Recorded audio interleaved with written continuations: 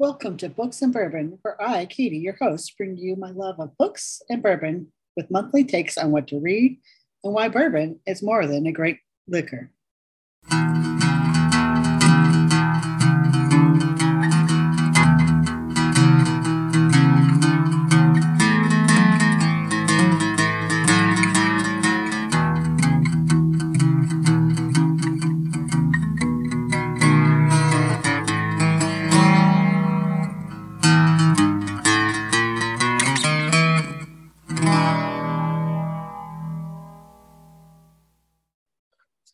All right, excellent. Welcome back, everybody, to this month's version of Books and Bourbon. I have the absolute pleasure to bring on one of my favorite authors I've had the pleasure to get to know over the last couple of years. He has a fantastic writer, great sense of humor, always bringing positivity.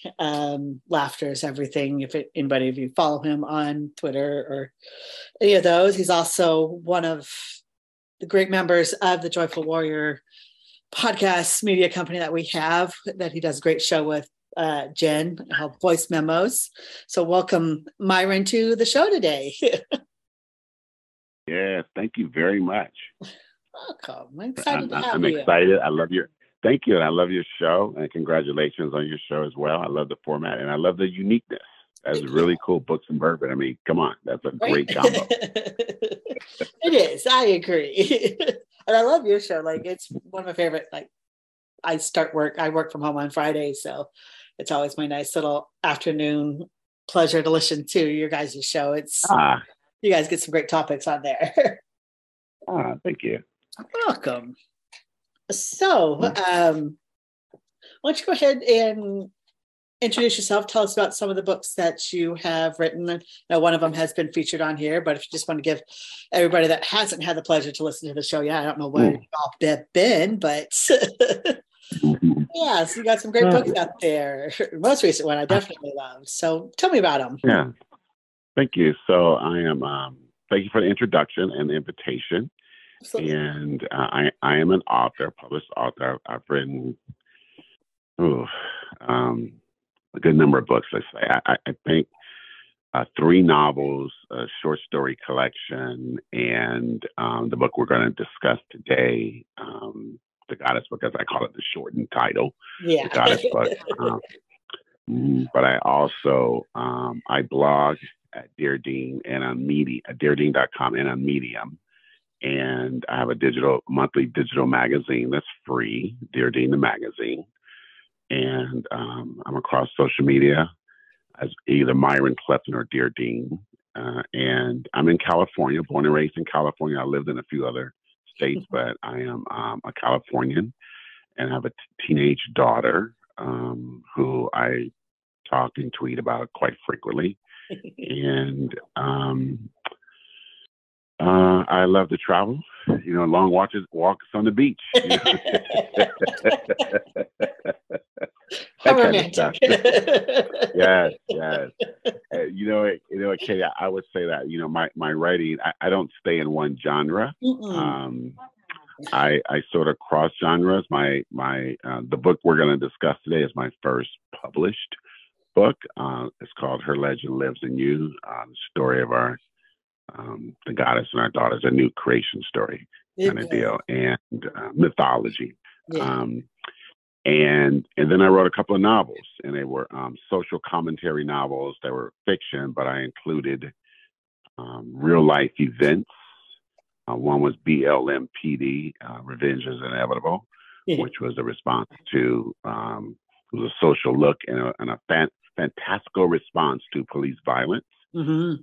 And then I followed that up with a prequel called Monuments, A Deadly Day at Jefferson Park, which was a novel that looked at the social response to Confederate monuments and the push to take those down. And both of those novels are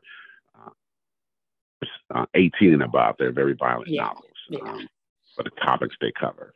And then I ventured into the short story collection, and it's called We Couldn't Be Heroes, and that's also the title of the book and the title story. But that collection, 8 stories that venture from science fiction to current Gothic to religious satire and a few other topics. That was my first short story collection. I wanted to try some different types of writing, experimental writing. And then my most current novel, and you reviewed this on the show, and I really appreciate it, is a coming of age novel called Jamal's Incredible Adventures in the Black Church, about a 17-year-old boy who is his uncle is also his pastor. He is appointed to be his uncle's driver, and we see the church world through his eyes. And it's a really, it's my first novel where it's just a story. There's no big violence or anything. And I don't want to do any spoilers or anything, but you're looking at family and church relationships, and those, as people know, can have a different type of violence to them. So, but it is a coming of age novel. So that's my lineup and a little bit of who I am. And thanks for the space to share those things. Excellent. Thank you. With the little brief descriptions and everything. When did you kind of decide that you wanted to be a writer? I know you've talked a little bit about, your first books that you put out, but what was kind of your process of getting to that point? When I turned, I've always been a writer, but I never published things. It was mostly just contributions to different blogs and little things like that, and endlessly bothering my friends with long emails. But then when I turned, I think it was my 50th birthday, my best friend and magazine and website and book designer gifted me a website. And she said, you write so much, you should really blog. And I was like, well, how do I do it? She said, look, just send me something and I'll post it. I'll design this website, this blog for you. Just send me something, however you want to do it, every week or whatever. And I said, okay, what I'll do is I'll send you something every Monday. And she said, okay, great. I'll publish it every Wednesday. And now, I don't know, it's been, I'm 58, so it's been 8 years. Yeah. And I published a weekly blog every week for 8 years. And so that started it. And I would just blog about, just like anybody, just random things. Yeah. And I decided to do a short story once, some creative, a fantasy story, and I blogged it. And that became the book that we're going to discuss today. Yeah, wonderful. Very cool. Yeah, it was that book. Yeah, that's my first book. So she gifted me the blog. I started blogging, and maybe towards the end of year one, I was just sitting around and I said, let me just think of a story. And I thought of a story, and that story became the book that we're discussing today. Wonderful. Let's dive into it, because I've been excited to talk about this. I think that's actually, because your blog was how I came across you, and then seeing your book. I think the first book I read of yours was the BLM PD, and I was riding along with my ex down to Mississippi to visit her family, and it's a long ass drive. So I was reading that book. I think I read that first one in the 4-day trip that I was down there, and then followed up with this one. And it's, like you said, it's very different from all of your other writing, but I found it very poetic too, how it's written. There's some poetry aspect to it that I was pleasantly surprised, but very, very much enjoyed it. So why don't you tell me a little bit about background of this one? It is Her Legend Lives in You, then told creation story honoring the goddess and our daughters. And so it was kind of your process or thoughts behind this book. Yeah, this is my favorite book.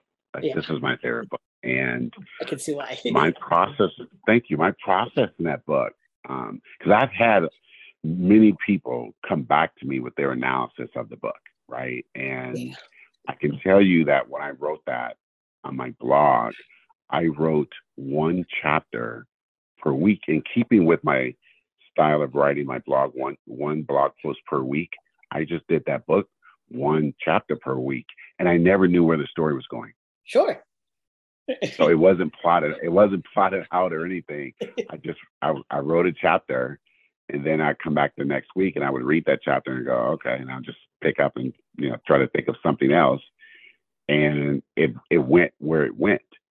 And so I think one of the best things that I've heard a lot of great things, people analyzing that book. But one of the best was, and it was a good friend of mine who came back to me and said, well, this is your response to your religious upbringing.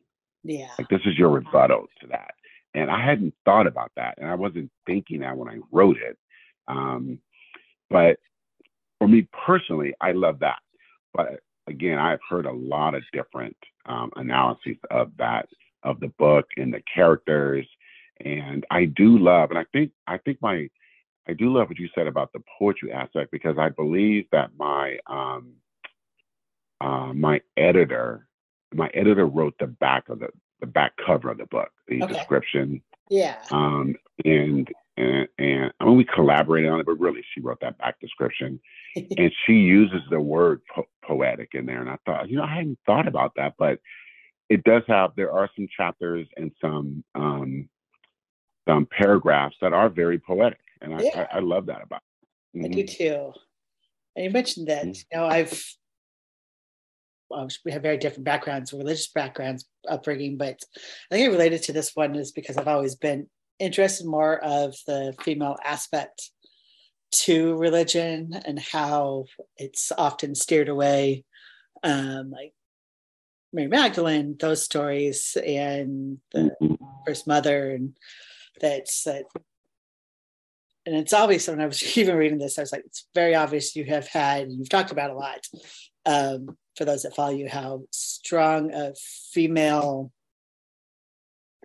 influence has always been on your life. And I think that is something that is very much reflected in this book itself, because, you're raising a very strong teenage daughter for sure. Yes. And, yes. Stories of your mom. And so, you've definitely, obviously, and, even just your relationship with Jen, it's obviously strong women have been very big influence on your life. And really, a lot of your characters and your other books, I think that's something I've appreciated, is the female characters, how strong they are and have very different stories than what most strong female lead characters have in a lot of stories. So I appreciate that writing aspect of yours. Yeah, thank you for that. I love hearing that. And I like this book, the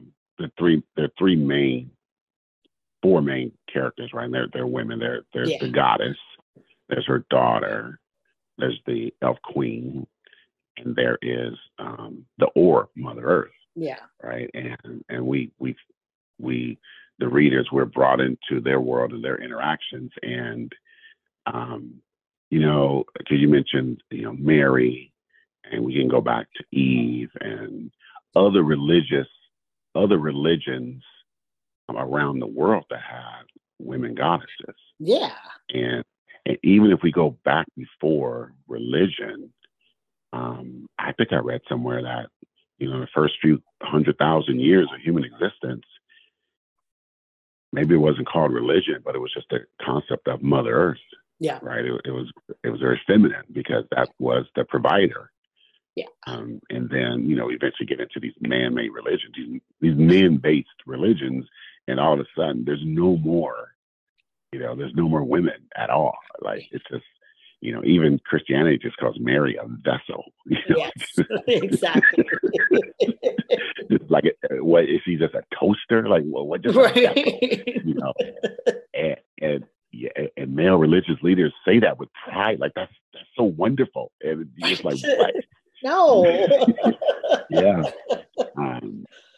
It's interesting. As a matter of fact, I was thinking today, since we were going to talk about the book, I was thinking, the first line of my book is, the very first subtitle to the chapter is,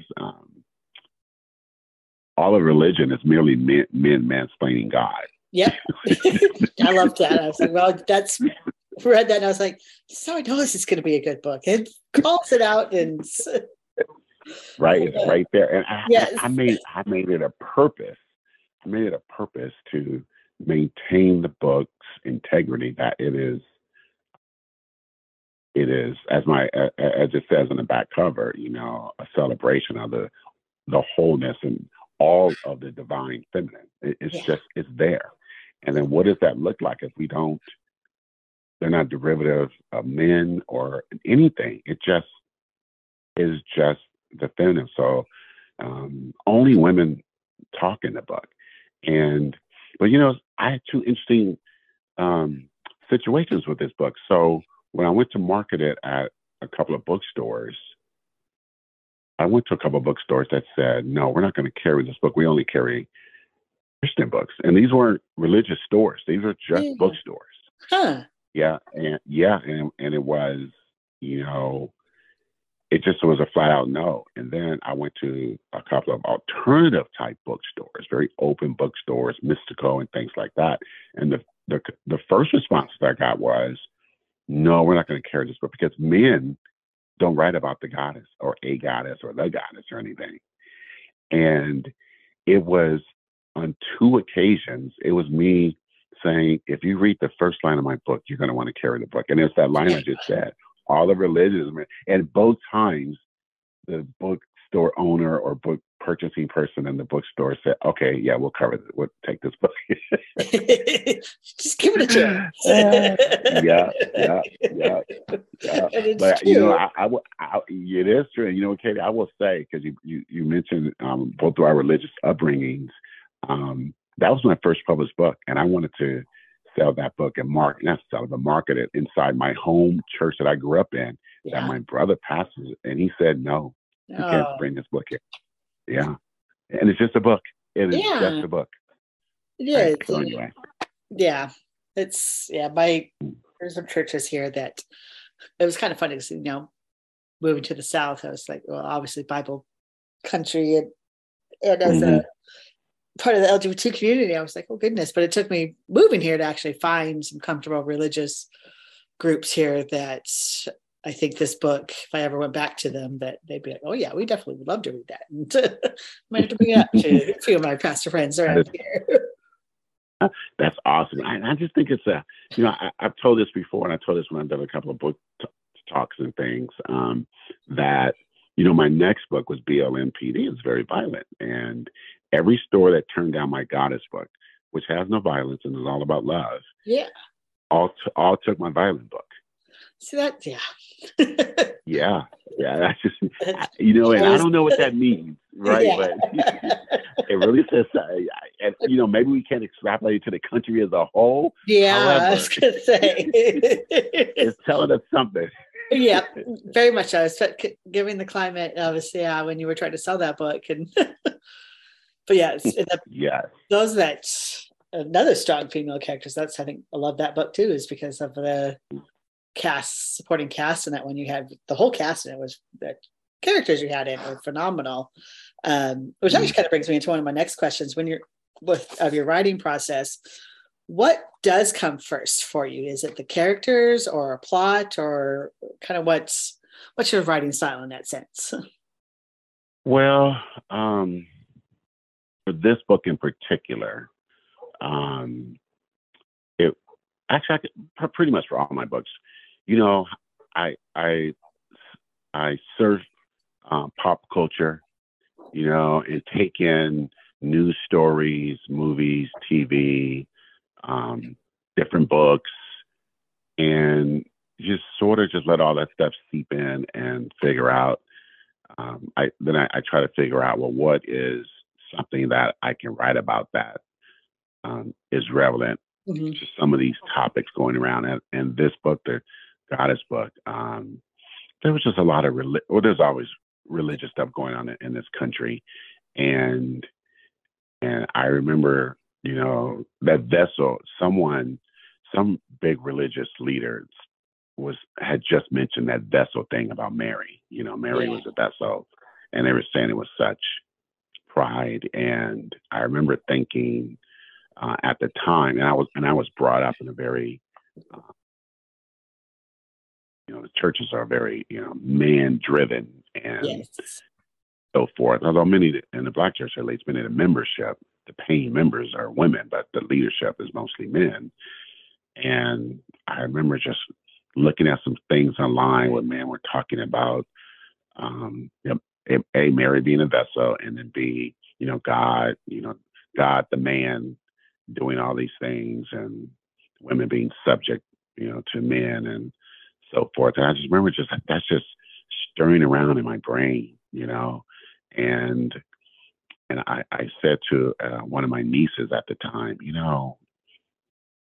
all of the all of the all that we know about procreation in the animal kingdom, is only women create. Men don't create in that way, and really, when a child is born, their mother is their God. Like this, because without their mother, they're gonna die. Like they can't get out of the womb. The mother has to deliver that baby. So the mother is God, and and then another interest I have is I follow all these not everything, but NASA and space exploration and astronomy and I started putting together the thought that how male scientists talk about space is very phallic oriented, and it's the big bang, something started at a single point, exploded out,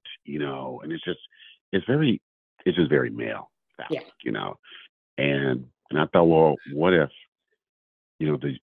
the universe didn't start with a bang or explosion, or however they describe it, because that's sort of a layman's term of what they describe. But what if the universe was birthed, right? Because everything we know is birthed. Everything. There's no spontaneous creation. Like it's all birth. And so what if the universe was that? Well, then if the universe was birthed, everything we know is only women give birth. Right? That's just a fact. Only certain organs within the human species is capable of giving birth. So, because I want to be conscious of the transgender community, but it's only those organs. And well, then if that's true, so I put those two things together: men dominating to talk about religion and God and believing that they themselves, like literally, they are the image of God, not women, but just them. And it makes no sense. So I put those two things together and I thought, I'm going to go with the universe was created by a goddess. And then what if she had a daughter? And then, how would that look?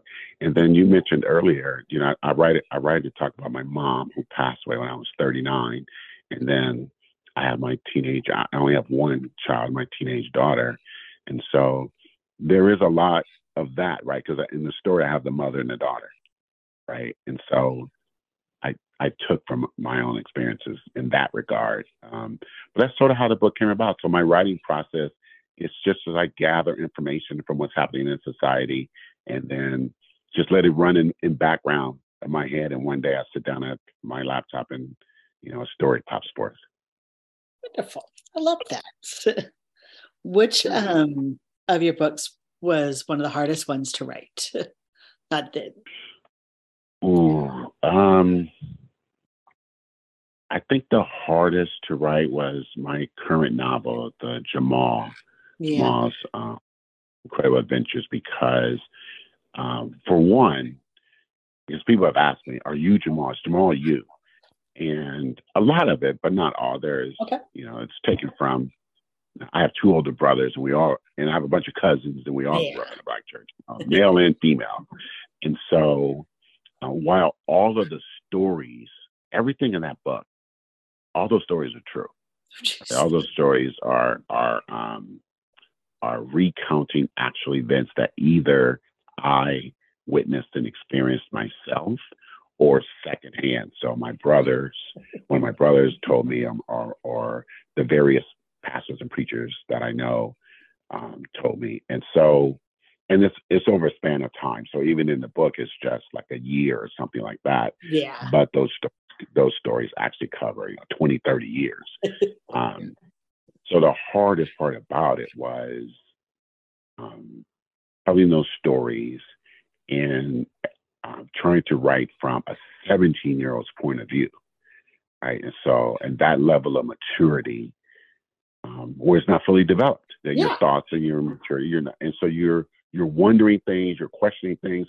But sometimes, as a teenager, you just observe, Yep. because you don't know anything. You're just watching this play out in front of you, and you don't have the mental, ability or the maturity or whatever it is. You're just 17. You're just like watching stuff. So World's crazy. So it was hard.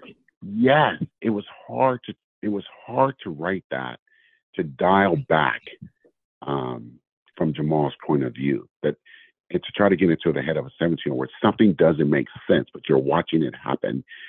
So there was that aspect, but then the other aspect was, I would say 90% of the people I know in real life, my family and friends, are all church people. They're all Black church people. And to try to write the book in a way that it would be true and honest. And I didn't want to just take shots at people who do love and who love going to church. They love their faith, their worship, and all that. And so I didn't want it just to be an attack, be perceived as an attack. And that's one of the ways that I tried to address that and put some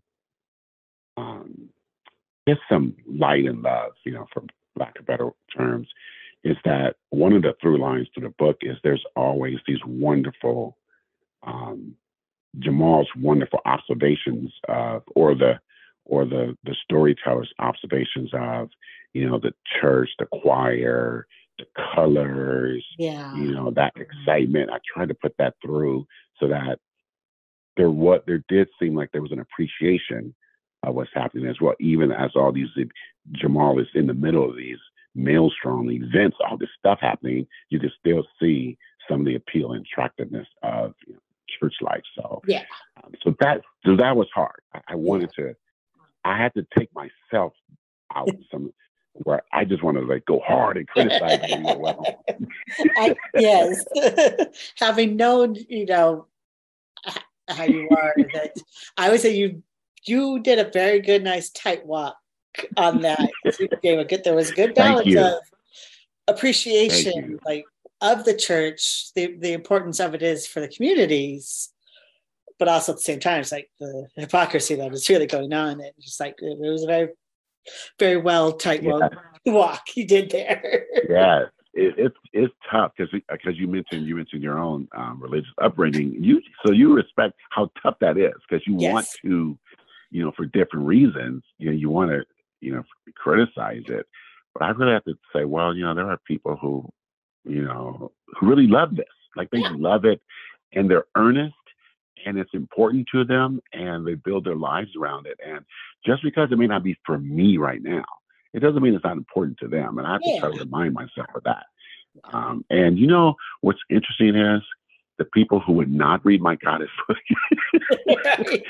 I'm telling you, I'm endlessly fascinated by that, but who would not read that goddess book, but are reading Jamal, and they love Jamal. And so I'm really happy about that. Yeah, it's a fantastic one.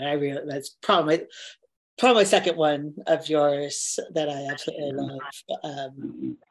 It's you can see, I've same thing. I appreciate what church has meant for a lot of people. My ex, very much, it was very important to her, whereas less important to me, but I respected her where she was coming from in that. But you also see the hypocrisy. It's even in the best of churches, there's some bad things going on. Right? Yeah. I can tell you something about this goddess book that is really unique. And I'll send this to you because I don't. Ever since I stopped marketing the book, some of the other aspects of marketing people no longer get. But one of the things that used to be included with the book is I have a list of maybe 22 historical goddesses. Oh. That I have there's a list, and I built a whole, what do I call it? So like a user's guide. I can't think of it. I have a different term for it, but like a user's guide. And I named the goddess, all their attributes, and their favorite saint or what they're famous for, or something like that. Because in the book, one of the things about the daughter of the goddess is that as she has traveled the world down through human history, she's been given different names. Yeah. And she has different experiences in different societies all throughout history. And so I use all of the, not all, but 22 known names of goddesses and say, well, this is all really just this one goddess in all her in different iterations. Oh, it's a companion guide. That's what I called it. Okay. And and so I'll send you that. It's a whole thing, and it's really lovely because it's really just an appreciation. That whole book is an appreciation of womanhood, and so you'll see I'll send you the goddess companion guide, because the goddesses are archetypes of just women, and they like one will like her solitude, one likes pets, one likes kids, one likes the ocean. It's just really basic stuff, and as a gift to the women in my life, my friends and relatives and stuff, their personalities are all, I base the personalities of the goddesses on people I knew. Yeah. And so I gifted that to each of them. I said, hey, this goddess, this archetype reminds me of you. And they all got that. But really, they're written broadly enough, almost like astrology. You can find your sign. Yeah. And so it was really fun to do that and to market it like that. I appreciate that. And I think probably what caught my eye the most was the artwork alone on this is really well thought out on. It's so fitting, as you said, as astrology, because there's definitely some astrological aspects to that as you're reading it. To love. Right. So I'm so glad you mentioned that, because of all the books I've done, Katie, that book's cover and design and the goddess symbols was so hard. Right? I bet. Two official designers, but then my editor and myself, so really four of us, going back and forth. And eventually we decided on that cover because I didn't want a picture of a goddess. Like, I didn't want that, not a silhouette, not anything. I wanted it to be what it is, right? So you have some space, it's very mystical, astrology based, astronomy. And you see this dragonfly. It doesn't, it makes sense within the context of the story, but maybe not. And then we have the goddess symbols, which you see in the books. Every chapter has a different symbol. And those symbols, Katie, going back to the companion guide, each symbol is related to a specific goddess. Cool. Well, I look forward to reading that. Wonderful. Yes, it all goes together. And those symbols, the same lady who designs my website and all my book covers and stuff, but she and I went back and forth, heated arguments about those symbols, those little circles. I mean, just heated. In the middle of the night, we were arguing about those symbols just for weeks. Well, props for everyone, because it looks good. So it paid off. None of my other books do we have fights about stuff as much. It's just those symbols. And as it turns out, I mean, people love the symbols, because I have one reader made pressed copper. I think it's copper or something that looks like copper, very thin. She made all of those symbols into coins. That is sent me a whole cool. bag. She sent me a whole bag of coins. And you know what she says she does?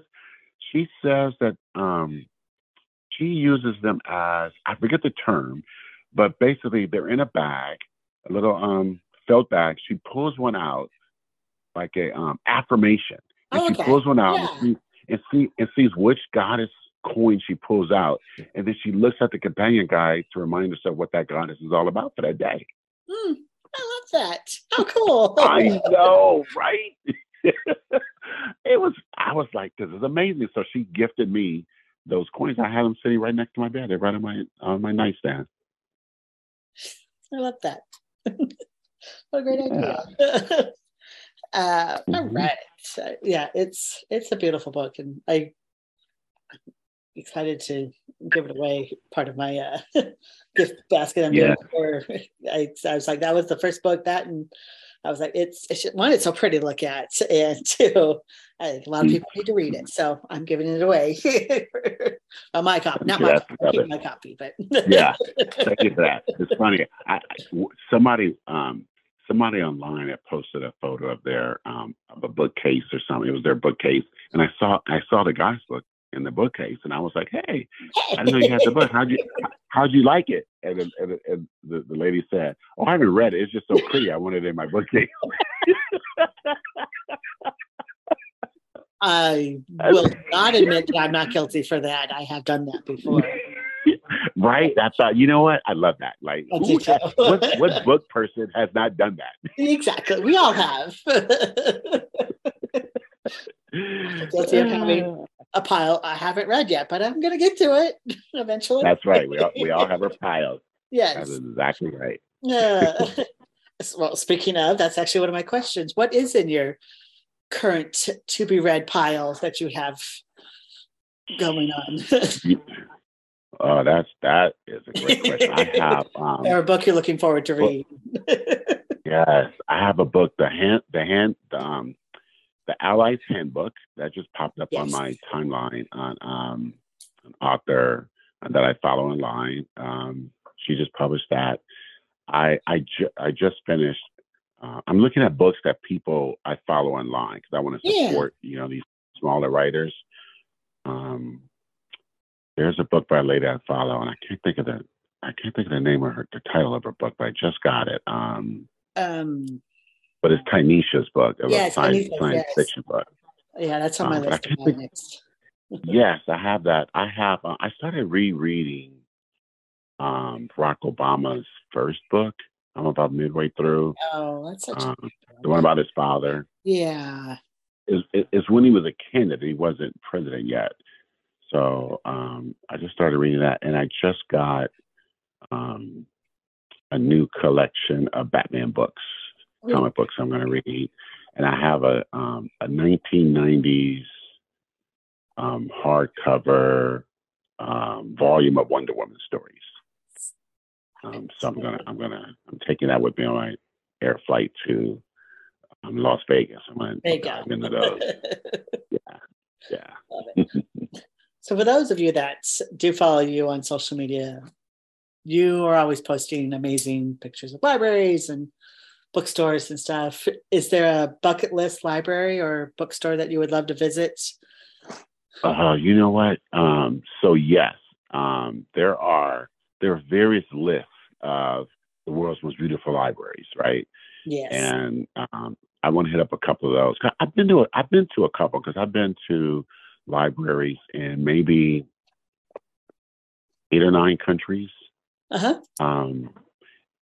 I haven't been to. Well, there's always more to go to. So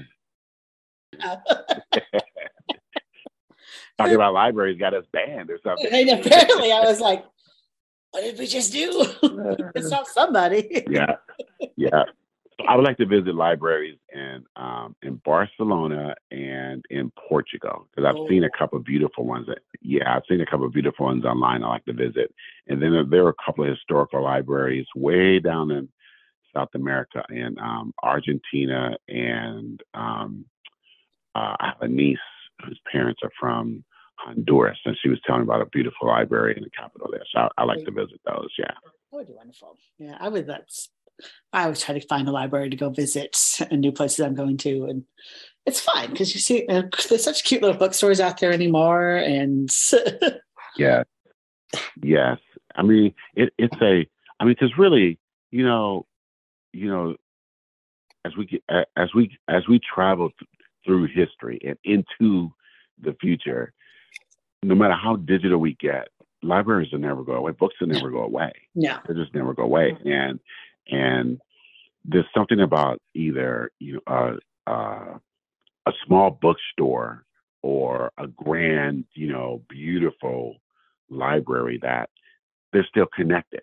They're Yes. still connected, right? It's shelves of books, and those books tell everything. And it is something about walking in and smelling those books and seeing how someone or someone's decided to display those books. So whether it's the the beautiful ceilings of those massive libraries that are just like book churches, right? They're Yeah. just gorgeous. All the way to some little bookstore. They have books sitting outside on carts, and you go inside. There's books on tables, books under tables, and you know what? That looks just as lovely to me. Mhm. Me too. Me Yes, too. yes. From the cleanest of libraries to the junkiest little bookstores, I will always find Right? arts. Yes. Yes, yes. The appreciation of it is what matters. Exactly. Yeah. People always ask, like, why do you still buy books? I was like, because I just love them. Hold on to them. There's something like I'll read a Kindle in bed or on the plane, but for the most part, hard copy book is still, there's still something special about that. Yeah, yes, absolutely. It's funny because in going back to this book we were originally discussing in the Goddess book, at one point, the daughter, is without spoiling it. I mean, it's been out for a while, so it's not Yeah. big spoilers. But the daughter is calling all women to her, and and the women from all walks of life are coming to her. And when I was writing, I was thinking librarians, right? Because they're the chroniclers of things and the keepers of Yeah. knowledge like that. And I see them coming to her. And then at one point, the daughter decides that she's going to be everybody to show the world who she is. And she's all these different versions of womanhood. And she's just everything. And there's that part. So in that study, she's also a librarian. And then later on, where she takes all the names and insults that women have been called down through history, throughout societies, and she just takes them in her hands, and she just crushes all these names and insults.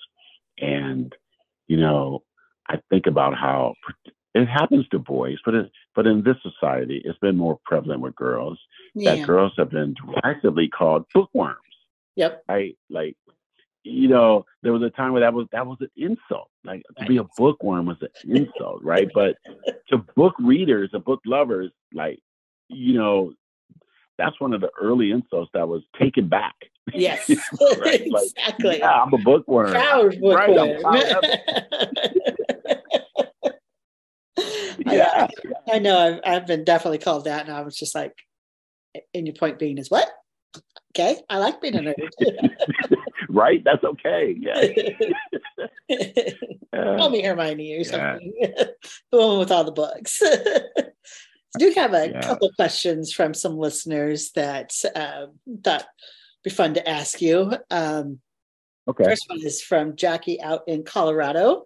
If you were to write a spinoff about a side character, who would you pick to write about? Of any of your I love that. You know what? I love that question from Jackie. And I'll tell you why. That my editor, Robin Martin is her name, of Two Songbirds Press. She asked me that question a few years ago, and I thought about that for months. And I think if I ever were to go back to the story, I would go to the Elf Queen's story. Oh. Because she's really important, because she helped raise the daughter, and she eventually becomes the lover of the goddess. Yeah. And she finds out through the goddess that she herself is a long-awaited savior on another planet. And she's like, what? And I love the idea that a savior doesn't even know they're a savior, right? She didn't even know that. But she also, because there's the theme of she's a lover of the goddess. So one, right? So I have LGBTQI aspect to this. Yeah. She's a step parent and she adopts the daughter. Like all that's there, Yeah. and it's all just so matter of fact, and it just happens, and everybody loves each other. It's just a family, right? And so if I were to do a spinoff or explore that world again, I would follow her story because I mentioned her, the daughter discovering her in the forest, but I don't say, well, how did she get there and where did she come from and what happens after the goddess tells her the news? Because I just think some books don't have to have every story have a conclusion, every arc, just have something Yeah. in there, right? Yeah. And yeah, and then quite frankly, if we look at our historical religious books and things, there are incomplete things in them. Oh yeah. Like that's just part of it, right? So Exactly. yeah, it would definitely be something a little more grounded, and it'd be around the F Queen and who she is. Well, I would totally read that one for sure. So if that ever happens, let me know. Yes. A final question that we got enough from another listener. If you could do a collab with any author, who would it be? Oh gosh.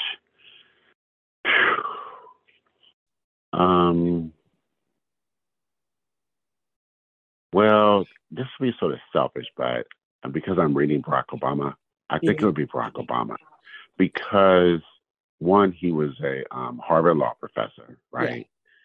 And he's written a couple of books, but I think to me, more importantly to me, because he recommends books every year, I sort of selfishly would want to get with him to one, find out his writing process and find out who else. Exactly. Yeah. Right? Yeah. You know what? Because you know what's interesting about his book recommendations? I mean, anyone can have book recommendations, but some of these recommendations, he has met some of these people. Yeah. Right.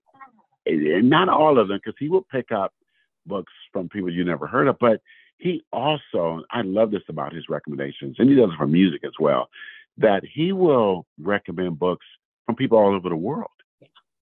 Yeah. And it's that part right there that you go, wow, I would like to find out, like, how did you find out about this book and that book? And what about that author? What do you know? And what if, if you've met that author, what have they told you? So I would like to sort of pick his brain about that, in addition to finding out his own writing, because he's an excellent writer, whether he's writing books or speeches or whatever. So it would be him. Exactly. But you know what, Shay, I want to say something else about that. Another reason I would like to get him is because Barack Obama is my peer. Yeah. He's only a year older. He's only a year older than me. So he and I can talk and have the same reference points for things. Yeah. Do you know what I mean? Like, just, we grew up in the same time and we could just talk shop, so to speak. Now, I'm not his intellectual equal, obviously. That's not what I'm saying. But just being around the same age and having seen the same social and sports and things growing up, it'd be fun to talk to someone at, his stature, where I know we could just have a great conversation. Once I go with the fact I was talking to Barack Obama, right? Right. Yeah. Then, it would take a few minutes, but yeah, initial shock worn off. Right. And then you're just talking to another Gen X guy, about Gen X stuff. And so I would like to do it for those reasons. Yeah. Yeah. Can I be the fly on the wall, Mike Pence's fly, listening to that conversation? Because that would be fascinating. Yeah. All right. Well, yeah. Is there anything coming up next for you in the literary world that you got some exciting projects coming? I do. I have two that I just completed last week. I completed two books last week. One, authors, fellow writers will appreciate this. I started a book about 2015, and I just finished it last week. Like, I sat it down for about, I haven't touched this book in maybe 3 years at least, and finally I thought, I'm going to finish this book. So I went back and I finished it. Right. So I submitted that to my editor, and it is it's a whole different type of book, and I'm keeping it under wraps, but it is I don't know how to describe it yet, but it is I don't know how to describe it. It's a different type. Yeah, I don't know. I'll figure it out. It'll get there, right? It'll get there. Yeah. I wrote a book, and you and your audience can hear it first. I did a couple of years ago. I did some ride shares, and I collected some stories, and so I'm doing a story collection of ride shares, and I finished it, and I'm going to try to get that out before the end of the year. Oh, that'll be fun, because I was reading some of those posts, and I'm like, oh my. Yeah, that's why. I bet you had some great experiences to talk about. Yes, I did. I did a couple of Twitter threads on some rideshare stories, and that's why I did that. I was just like sort of testing the waters and see what would resonate and stuff like that. And I have a whole collection, so I finished that. I'm trying to get that out for the end of the year, and I have my digital magazine that comes out monthly. It's free, and I'm trying. I've been growing it to get contributors from a lot of different people, national people, big time writers, and new writers, people who just want to get their work published. I've been doing that, and so that's there. And then, Kay, I do want to say one more thing about this book, The Goddess Book. Yeah, it's the only book. Thank you. It's the only book that I also have an audiobook.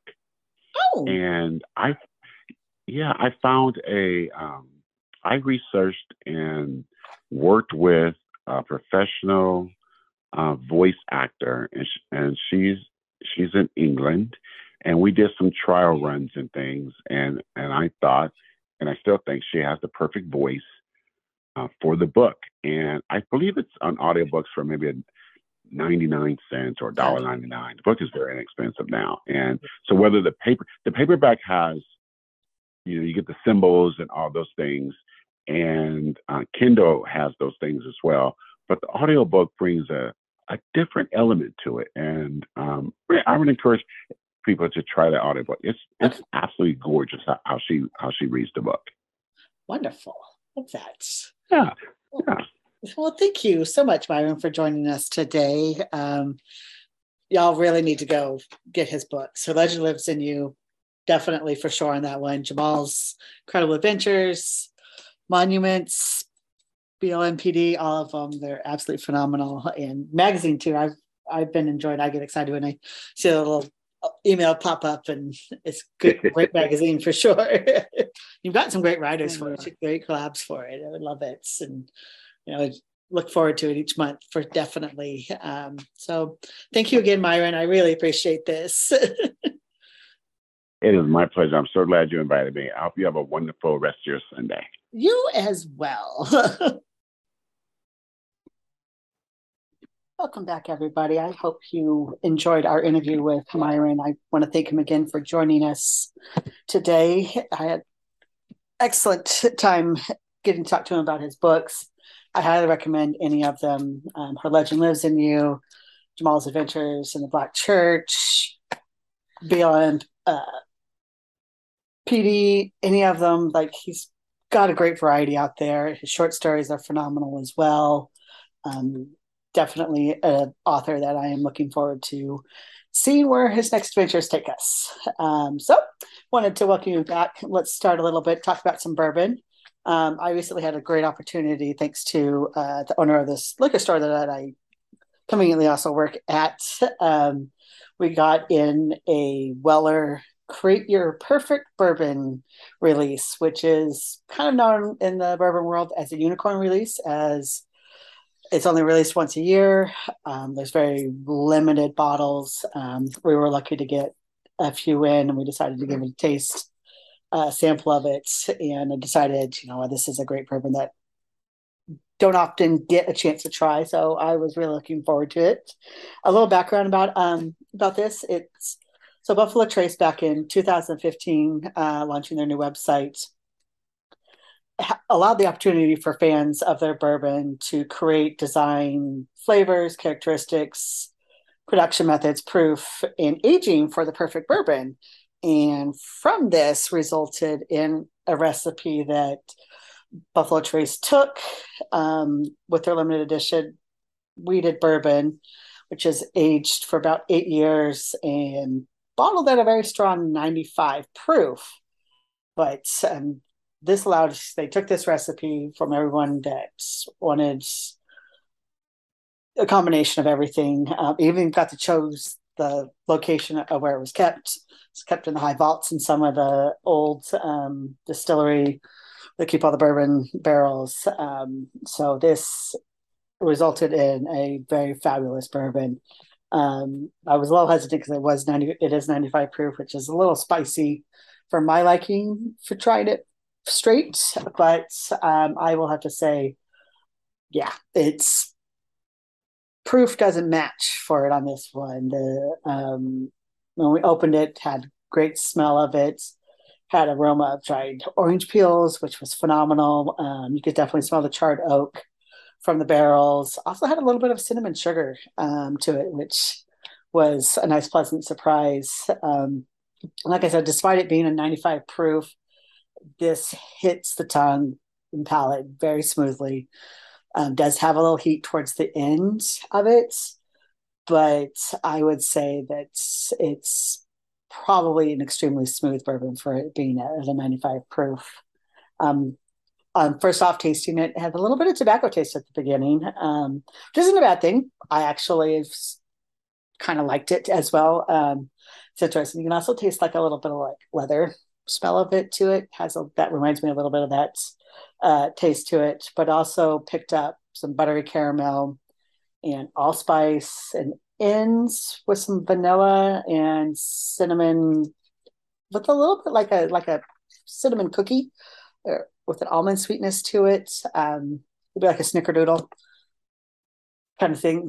And actually, that's what it kind of reminded me of, which was I find delicious. Um, this bottle is definitely one that if you ever come across it, I highly recommend buying it. It does retail between $100 to $300 a bottle in stores, but I've also seen it somewhere up to $800, which I think is outrageous. But it's created a lot of buzz and it's gotten a lot of, because it being a unicorn, quite like Pappy's is limited release, very hard to find. That tends to drive up the market, but I know Buffalo Trace is working on changing that. So hopefully this is something that they create more of. But if you come across it and it's under 200, I would definitely say it's worth purchasing because it hits the palate very nicely, even for a higher proof. Great flavor to it. There's a lot of levels, I would say, to it. So it's multi-layered bourbon. So it's not just a quick hit to the tongue palate. It definitely gives you a lot of variety in the taste to it. Said I wish now I could get my hands on a bottle of it because it would definitely be something that I would put into my drinking collection for sure. Because I'm the type that believes in I'm going to pay for it, I'm going to drink it. And I don't believe in these buying a bottle of bourbon and just letting it sit because I think that's dumb. Okay, that's just me. I'm probably getting a lot of hate mail from the bourbon community on that one, but well, that's my feelings on it. Bourbon should be meant to be drink, not as a collector's item. So yeah. So like I said, Weller, create your own, create your perfect bourbon, or CYPB. It's a white label Weller. So like I said, if you ever come across it, highly recommend it. And really any of the Weller clan, Special Antique, 12-year, they're all really great. We definitely get the antique quite often. Also kind of known as the poor man's Pappy's because it retails very inexpensively for a bourbon that can be hard to find sometimes. Unless you live in Cincinnati, which is always weird. It's always very super easy to find there. But definitely, like I said, recommend it. Get your hands on it if you can. Yeah, and hopefully you can, and hopefully I can find another bottle because it definitely needs to be added to my collection. And so, as a book tour that I did this month, I initially started reading this beginning end of last month, and I actually really started to enjoy it. And I knew Myron was coming on this episode, and so I also reread Her Legend Lives in You, which story of goddesses, and I thought it was actually a perfect pairing to go with a book that I've been enjoying. It's called The Song of Achilles by Madeline Miller. It is it's Greek mythology, dealing with Greek mythology. It's like for anybody that is interested in Greek mythology, or I don't want to read like anything meatier like Iliad and the Odyssey. They're heavy books, lot of going on in those books. This is a definitely great alternative to those. It's sweet, it's heartbreaking in a lot of spots of it. I will say that it's, got a little Greek tragedy going on for it. But it's a book that follows the story of Patroclus. I'm probably butchering his name because it's been a while since I've done Greek mythology and pronunciations of names, but Patroclus is often portrayed in like the Iliad and the Odyssey as kind of a sidekick, but this one gives a more in-depth look to his story, which I really appreciated. He is exiled by his father when he unintentionally kills another boy. He gets sent off to another king who often takes in exiled boys into his kingdom. And while there, he meets Achilles, who many famously know.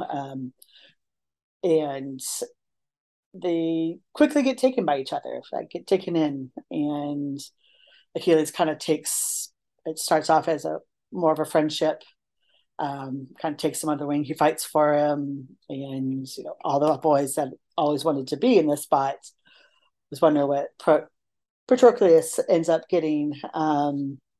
They quickly become companions, which also leaves into lovers. And unfortunately, this causes a lot of strife with his goddess mother, who has beliefs of her son being the greatest warrior that will ever be portrayed, and she wants him to be able to live out that prophecy.